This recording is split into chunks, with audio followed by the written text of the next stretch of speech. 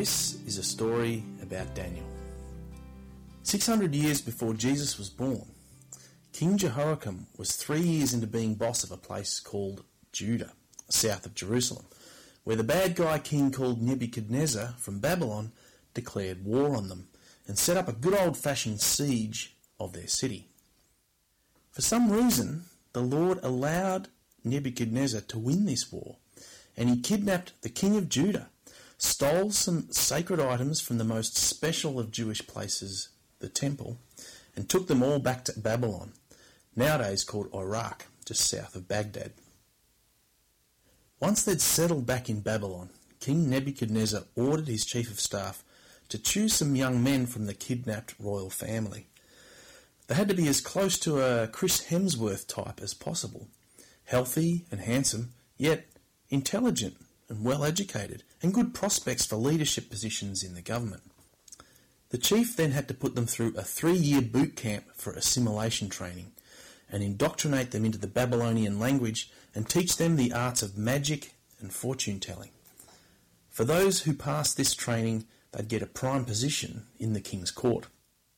Now, these near-perfect male specimens had no choice in this. However, there were some perks at least. They got to choose from the first-class menu. Any food and wine they wanted. In fact, the same meals as the king himself was having. Now, as all good stories go, our hero Daniel was one of those chosen for this training, along with 3 of his best mates. Now, names are a big deal for people back then, and just like any good coloniser and assimilator would do, they gave these 4 lads Babylonian names, just to help them forget their Israelite belonging and heritage. Daniel was renamed as Belshazzar, my favourite. Hananiah was renamed as Shadrach. Mishael was renamed as Meshach, and Azariah was renamed as Abednego. Even though he was renamed, Daniel determined that he'd keep the name Daniel and that he would not align himself with the new culture by eating the king's food or drinking his wine. So he respectfully asked the palace chief to exempt him from the royal menu. Being trained for a foreign job in a foreign language was one thing, but this was where Daniel drew the line. Even knowing this might not end well, he would not compromise on eating the food of his captor. Now, the king's chief kind of liked Dan, so he gave them the heads up that if he and his 3 mates started to lose their chiselled abs and inner glow by not eating the royal menu, they'd be ousted as troublemakers, which wouldn't go down too well with the big guy Nebuchadnezzar, as he was quite partial to incinerating people on a whim. So full of confidence that God would honour their decision to stay faithful to God, Daniel appealed to their logic and said, "How about this? You try us out for 10 days on the vegan menu, then compare us with the other blokes who are on the royal menu, and then make a decision based on what you see." Now, this seemed like a reasonably low-risk adventure for the palace staff, so they went ahead with the trial. At the end of the 10 days, the lads were actually looking in far better shape than all the others. So that was that. It was veggies and water for the 4 mates from then on, a constant reminder that their trust was in their God for sustenance, not the king's food. Now, God granted these 4 young men knowledge and skill in all areas of schooling and life, and they were headed for a perfect ATAR. On top of all that, Daniel was given special understanding of all sorts of visions and dreams. Remember that bit for next week. At the end of the 3 years' training, they were brought before Nebuchadnezzar for their final interview. The king found them far superior to all the other young men, and in fact, nobody else could be compared to the likes of Daniel, Hananiah, Mishael and Azariah. And so 4 young lads from Judah took their place in the king's service. Whenever the king consulted them on anything, he found them to be 10 times wiser, with 10 times more knowledge than all the magicians and enchanters in his kingdom put together. No mean feat for just a 3-year degree. So things were going well for Dan and his 3 mates. Diets were sorted, the job was going well, And more importantly, God was gifting them with skills and abilities in a strange land amidst a foreign people, and within the court of a king who stole the sacred objects from God's temple. The stage was set for everything to go wrong. But you'll need to wait for the next chapter to find out.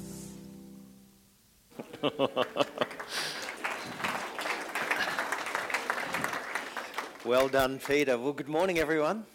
Good morning. You're supposed to say good morning back. Good morning, everyone. Good to be here this morning. Good to be here this morning as we start and begin a new series. So, 30 years ago, there was a great game between two epic rivals, Yallourn North and Yarragon, down in the Mid-Gippsland League. And it was during that time that pretty much if you're involved in any local footy clubs, you will understand that everyone plays a part. And as everyone's playing a part, you even have a part to play for the local dog as well. And everyone is just part of that. Well, I remember this particular game. It was at least, 30 years ago. And Yallourn North, being the dominant team, they had been playing well throughout the entire game and were well in front. In fact, Yarragon were finding it very hard to actually kick a goal until later on in the game, there was a boot of a ball. And it went through, and everyone watched it go over the goalposts and clearly went through for a point. And just at the time when the older gentleman of the clubs, of the Yarragon Football Club, who was long in the tooth, was signalling to everyone else that it had gone through for a point, everyone in the Yarragon football team sensed a moment, and they all went up in celebration as though they'd kicked a goal and won the lottery. And in that moment when they were celebrating a goal, the goal umpire was signalling a point, and then just at the last second produced the other hand. Yallourn North won quite easily that day, but we was robbed as well because of courage that probably whittled under fire. The last half a year and this year, we're exploring this theme, if you like. What does it look like for a person of faith to embrace that faith in a changing world that's often conflicted? And we've been identifying, if you like, the downward invisible forces that are very real, that you breathe them in, but you don't always necessarily see them at work. One of them is this downward pressure of a flat world. What do I mean by that? I simply mean that there's a context in this world that says all there is here and now. We are just made up of atoms and molecules, and that is it. There's another downward pressure, the meism one, that says at the end of the day, the most important person in the world is me. And so decisions are made accordingly. And for this, the third downward pressure, if you like, is the private faith one, the one that perhaps we haven't explored as much just yet. This idea that if you have a faith, if you have a conviction, that's your conviction and you should just keep it to yourself. The other downward force or pressure that isn't always seen but felt is this underlying subcurrent that says you should just conform to the context of the world around about you. That's what you should do. Close your mouth, fold your hands, and just blend in with the crowd. That's why this particular series is of importance to us. Courage under fire. And over the next month, over the next period of time, we want to explore an essential question that for someone who has a faith or holds convictions or any values in their lives, to ask the questions of themselves, when do you draw a line and how do you draw that line when it comes to determining what your convictions and your values are, and when you determine that you will not transgress a line, that you will stand and stand firm and hold those things to be true. Well, in order for us to do that, as you've heard Peter describe this morning, as we're going to explore the first chapter of a book, an ancient book, by the title of Daniel. And if you want to follow with us this morning, you can do that as Daniel chapter 1, verses 1 to 21. And to help us explore this theme, we're going to have to actually transport ourselves back into a different culture, transport ourselves back into a different time. So in our mind's eyes, you're going to have to go back to, let's say, about 600 BC. And the landscape is the dominant landscape of Mesopotamia. And one particular brutal nation has been in charge, and their kingdom has reigned for some 700 years, the brutal Assyrians. But in this time, there's a geopolitical shift, and another people group, Babylonians, are now on the rise and the ascendancy. And they are the ones who are taking charge and starting to impress their footprint upon the dominant landscape around about. And we pick up in verse 1 of chapter 1, where the story picks up. And it goes like this. In the 3rd year of the reign of Jehoiakim, king of Judah, Nebuchadnezzar, king of Babylon, came to Jerusalem and besieged it. Doesn't say that he's actually just left Egypt, having won a battle of Carchemish, and he's actually moving north, and he just actually decides to step to the side, if you like, and just position himself over to the Transjordan. And it says that he besieges the great city of Jerusalem. And then it goes on, and the story says, and the Lord delivered Jehoiakim, king of Judah, into his hand, along with some of the articles from the temple of God. Now that's interesting, because the narrator doesn't say, and Nebuchadnezzar won because he was the strongest. It actually says that, well, behind Nebuchadnezzar, there was God. And this idea of delivered over or give over to is repeated 3 times in the story that we're going to explore this morning. In fact, the backstory to this is that God's people have been called to reflect him into the world, to reflect his mercy and his justice and his goodness and his equity back into the world, and they haven't been for hundreds of years. And God sent prophets and spokespersons to say, pull yourselves together, draw some lines, reflect light into this world, or else you will be called to account. And so here is the beginning of their account, because they've been reflecting darkness and not light into the world.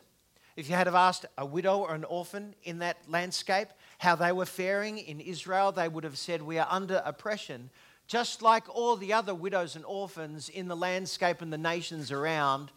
Instead of shining light, they were shining darkness. And God said, enough.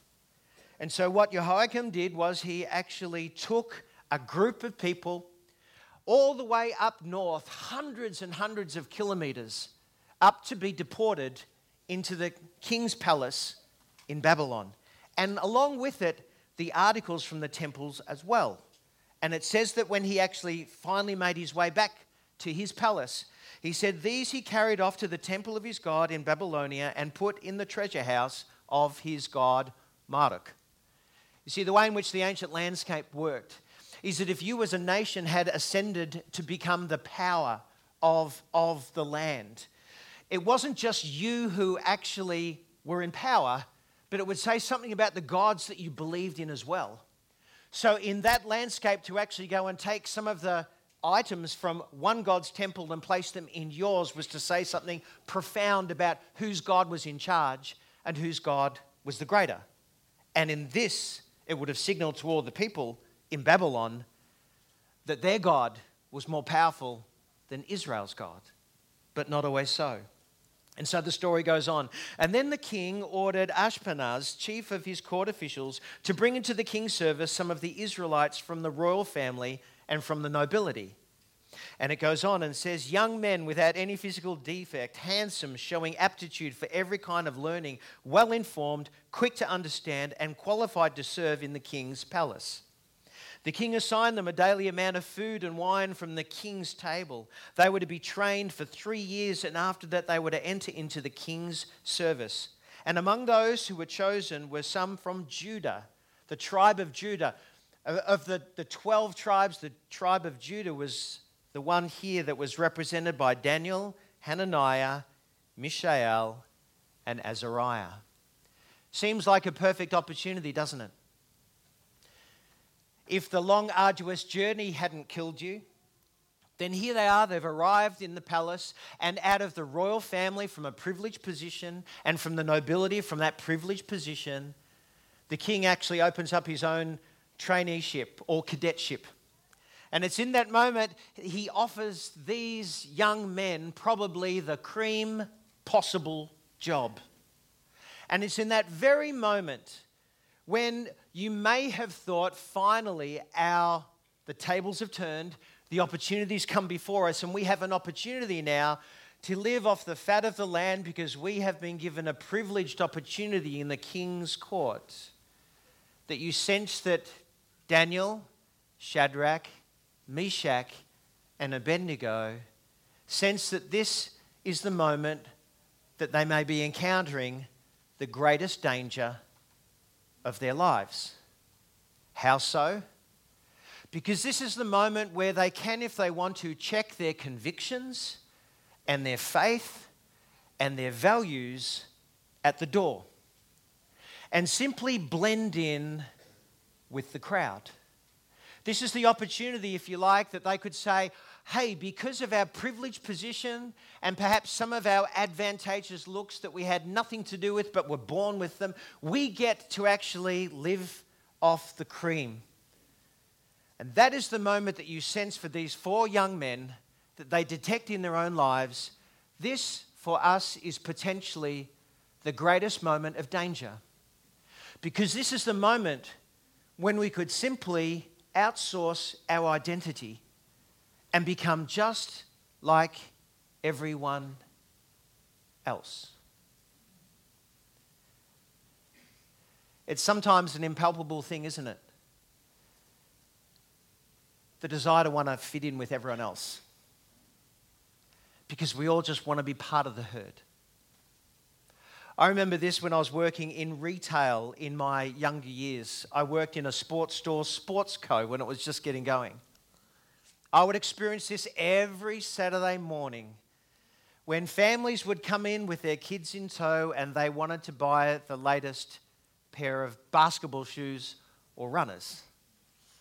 And I would observe this taking as like a social experiment in front of me. Parents, you know exactly, kids, you know exactly what I'm talking about. Because they're lined up on the wall with all these different variety of shoes, and they had all their price tags, and they were arranged in brand order, right? Now, the parent would look at the price tag. The kids would look at the brand. Why? Well, because the parents had a budget, and the kids wanted to just wear the same shoes as everyone else because they wanted to belong, right? And so then invariably there'd be this tussle in the retail store. And they'd hold the 2 shoes in front of themselves. And you could hear the parents saying, yeah, but these look just really so similar to these ones. And look, the colours look almost the same. We could try and get some that match the same colours. But this one's like $100 cheaper than this one. What do you think? And the child would go, nah, that one. And then invariably, the parent would turn to me. And they would say, what do you think? And I would say, I've tested these sneakers and the heel counter's very similar. The amount of padding and sponge in it's pretty much the same. The torque, the twist in it is like it's pretty stable. Double stitching. My personal opinion is this one's pretty much just the same as this one. And they'd go, yeah, you're right. That's what I was just saying. Right? And then the tears would flow. Not from the mum or dad, but from the kid. Because they wanted to fit in. It's an unspoken rule, isn't it? That we just want to be like, and it's felt at those touch points. Well, I won't tell you what usually happened, but sometimes the parents were poorer for it. But then I also remember at university when I was doing my sports science degree, and in the physiology department, there was a lecturer who said, we've actually had a study done that's actually asked athletes who are just below that optimum in their lives, and we got them in a room together, and the study went something like this. They asked the athletes that if they could take a substance that would take them up from where they were just outside of the upper top into that top level elite, and that they might be able to realize some of their goals and some of their successes in their lives, if they took this particular drug, but they knew beforehand in taking this drug that it would shorten the length of their life, how many of them would take that? And they reported back that 80% of that room said, we would take that drug. Wow. The downward pressure of just, if you like, sidelining your convictions and your values for the sake of something else is palpable in our world. And Daniel at this very moment is experiencing, if you like, one of those litmus moments where he has to make a choice. Because he realizes that there's something greater at stake than just making a simple choice. For him, it's far deeper.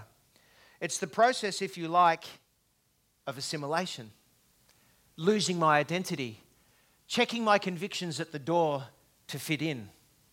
And here it is, it had already started. Because the chief official gave them new names. To Daniel he named Belshazzar, to Hananiah Shadrach, to Mishael Meshach, and to Azariah Abednego. And then in that moment, if you like, the whole process begins to take place, and they are Babylonized or assimilated. And they could become just like everyone else. What's that process of becoming Babylonized?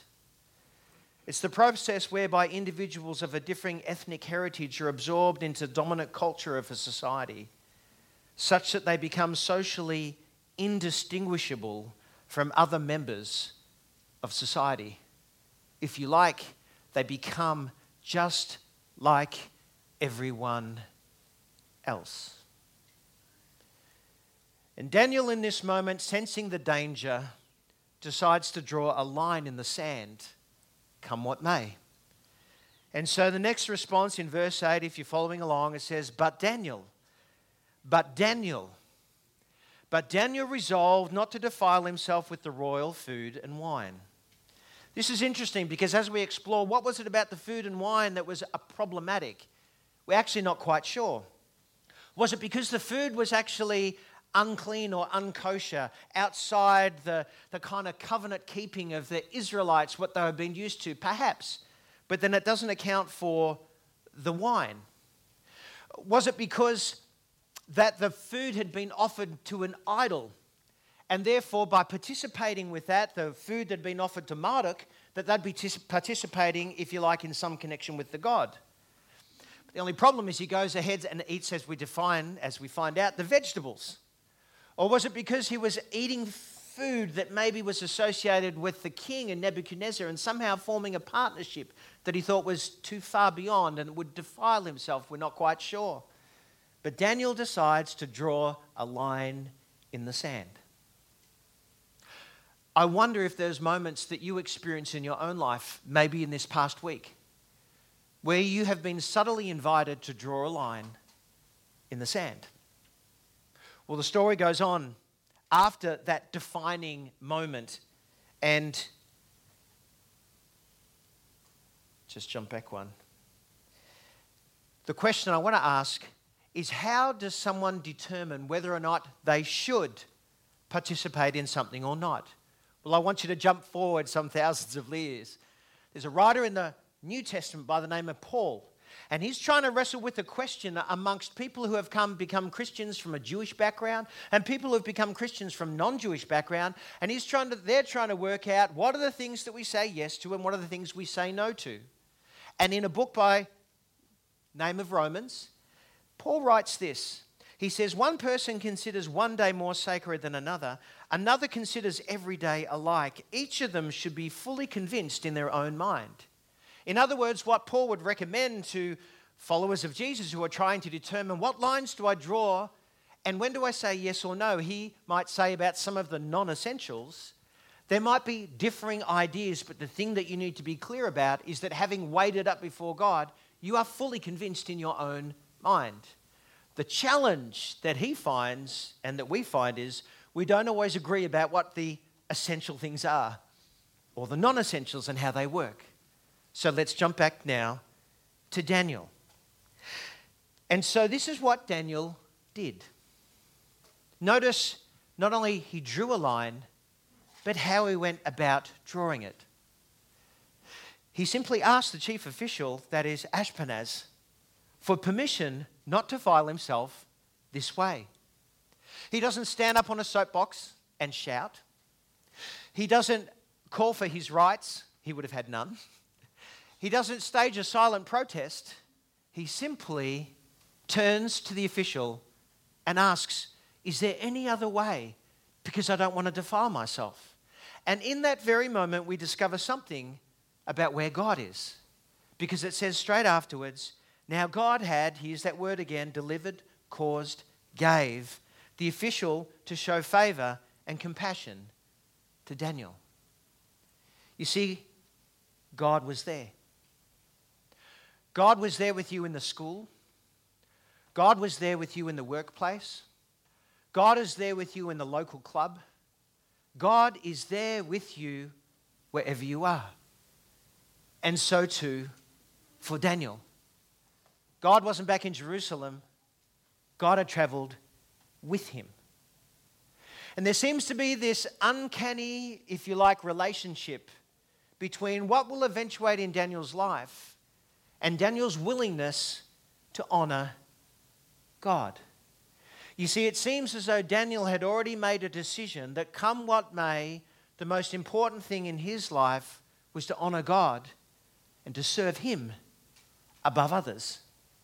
And in turn, you sense that God is there working in the background, reciprocating and honoring Daniel. And so it says that God had caused favor for Daniel. And this is what, when he asked Ashpenaz, this is what Ashpenaz replied. I'm afraid of my lord the king, who was assigned your food and drink. Why should he see you looking worse than any other young men of your age? The king would then have my head because of you. This is interesting, and it's true. I don't want to lose my life because of what happens to you. But also in this response, we find that Ashpenaz is rather vague. He doesn't say no. He just leaves it open. Daniel, sensing this, not going behind Ashpenaz's back, it says he turns to the guard who distributes the food and he says to him, I tell you what, how about we do a test? How about you test your servants for 10 days, give them nothing but vegetables to eat and water to drink. And then after the end of that 10 days, then you can compare our appearance with that of the young men who eat the royal food and treat your servants in accordance with what you see. And so they do. Daniel's not advocating a vegan diet here. He's wanting to, if you like, not defile himself and differentiate. And he's asking, God, would you help? Now, we don't know what would have happened if the guard had said no. But he said yes, because he sensed, if you like, Daniel, that sensed that God was working behind the scenes.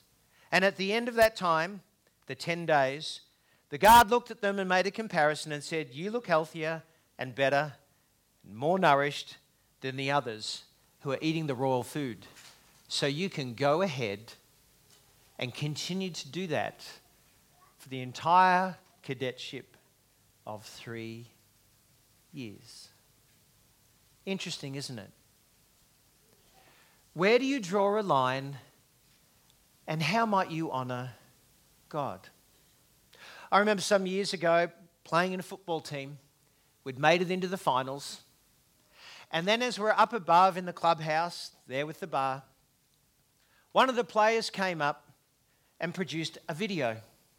I heard the rest of the team go, ooh. And I thought, I'm the older of the group. What do I do? Because I sense that video doesn't have stuff on it that I want to watch. And sure enough, they placed the video into the television, and I was left in a decision to say, what do I do? You see, part of the reason why I was wrestling with it is because I kind of understood that they were going to be watching videos of probably ladies in compromised positions, compromised situations, and I didn't agree with that. I didn't agree with it because it objectifies women. I didn't agree with it because it actually does something to the people who are watching it. And I didn't agree with it because it's someone's daughter. And I didn't agree with it because I believe that people are made in the image of God and should be respected as such. And so I could have made a loud noise. I could have sat down and watched. Or I could have done the third option, or there might have been others, which was decide I would turn my back to the video, look at the bartender behind the bar, and try and have a conversation. But he was looking past me. And then I left the room. Strange, isn't it? You think in those situations, I'm an adult. I can draw a line in the sand. But the downward forces and pressures are present. I left the club room, came back later on. The video was out. It was gone. And we lost the game the next Saturday. Just saying. But it caused me to wonder, when in my life should there be a decision made, as Phil was talking about, of making a pre-commitment? You see, if you want to hold on to your values, if you want to stay true to your convictions, one of the suggestions that people might have is, well, why don't you actually write them down beforehand? And as you write them down and think about them when the situation arises, you've already made a pre-commitment. The chances are you will maintain that. So for the person who says, I don't want to buy into any more sugar anymore, when they go shopping, they might choose, I'm not going to buy sugar, so when it's at home and I have a craving and I reach for the cupboard, it's not there. For the person who says, I'm going to go out tonight and I may have something to drink, but I'm not going to have something to drink more than this amount, they make a pre-decision. Or they say, I won't have any alcohol in the home because I'm finding it really difficult, and so what I'm going to do is I'm just not going to have it present. Or for the person who says, we're trying to tighten the belt right now on finances and money, so I'm going to set some limits on my credit card so I know what to buy and what not, and when there's a limit. It's about making pre-commitments. And I wonder, in that long journey that Daniel and his friends had all the way hundreds of kilometers up to Babylon, if he might have had time to make some pre-commitments. And I think it started with the question of, who will I serve? Will I serve myself? Or ultimately, will I seek to serve and honor God, the one who's caring for me and gives me life and has presented me with this opportunity before the King? Come on up, band. Jesus said these words. He said them to people who are wanting to follow him. He said words that go like this. You are the salt of the earth, but if the salt loses its saltiness, how can it be made salty again? It's no longer good for anything except to be thrown out and trampled by men. And then he goes on and says, you are the light of the world. A city on a hill cannot be hidden. Neither do people light a lamp and put it under a bowl. Instead, they put it on a stand, and it gives light to everyone in the house.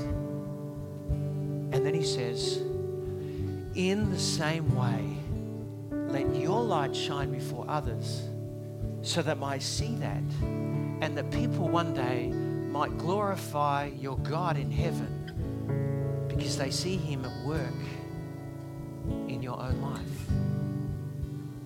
So let me ask you this morning, is there a gap between your inner convictions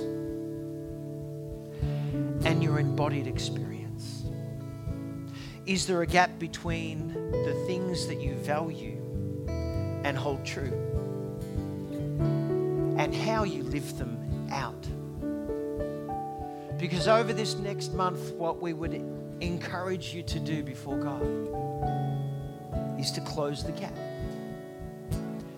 so that who you say you are, as far as your identity in God, if you're a follower of Jesus, might be reflected more truly in the actions of your words, your deeds, your life, so that there might be a greater alignment between the two. And to do that, you're going to need to answer the first question.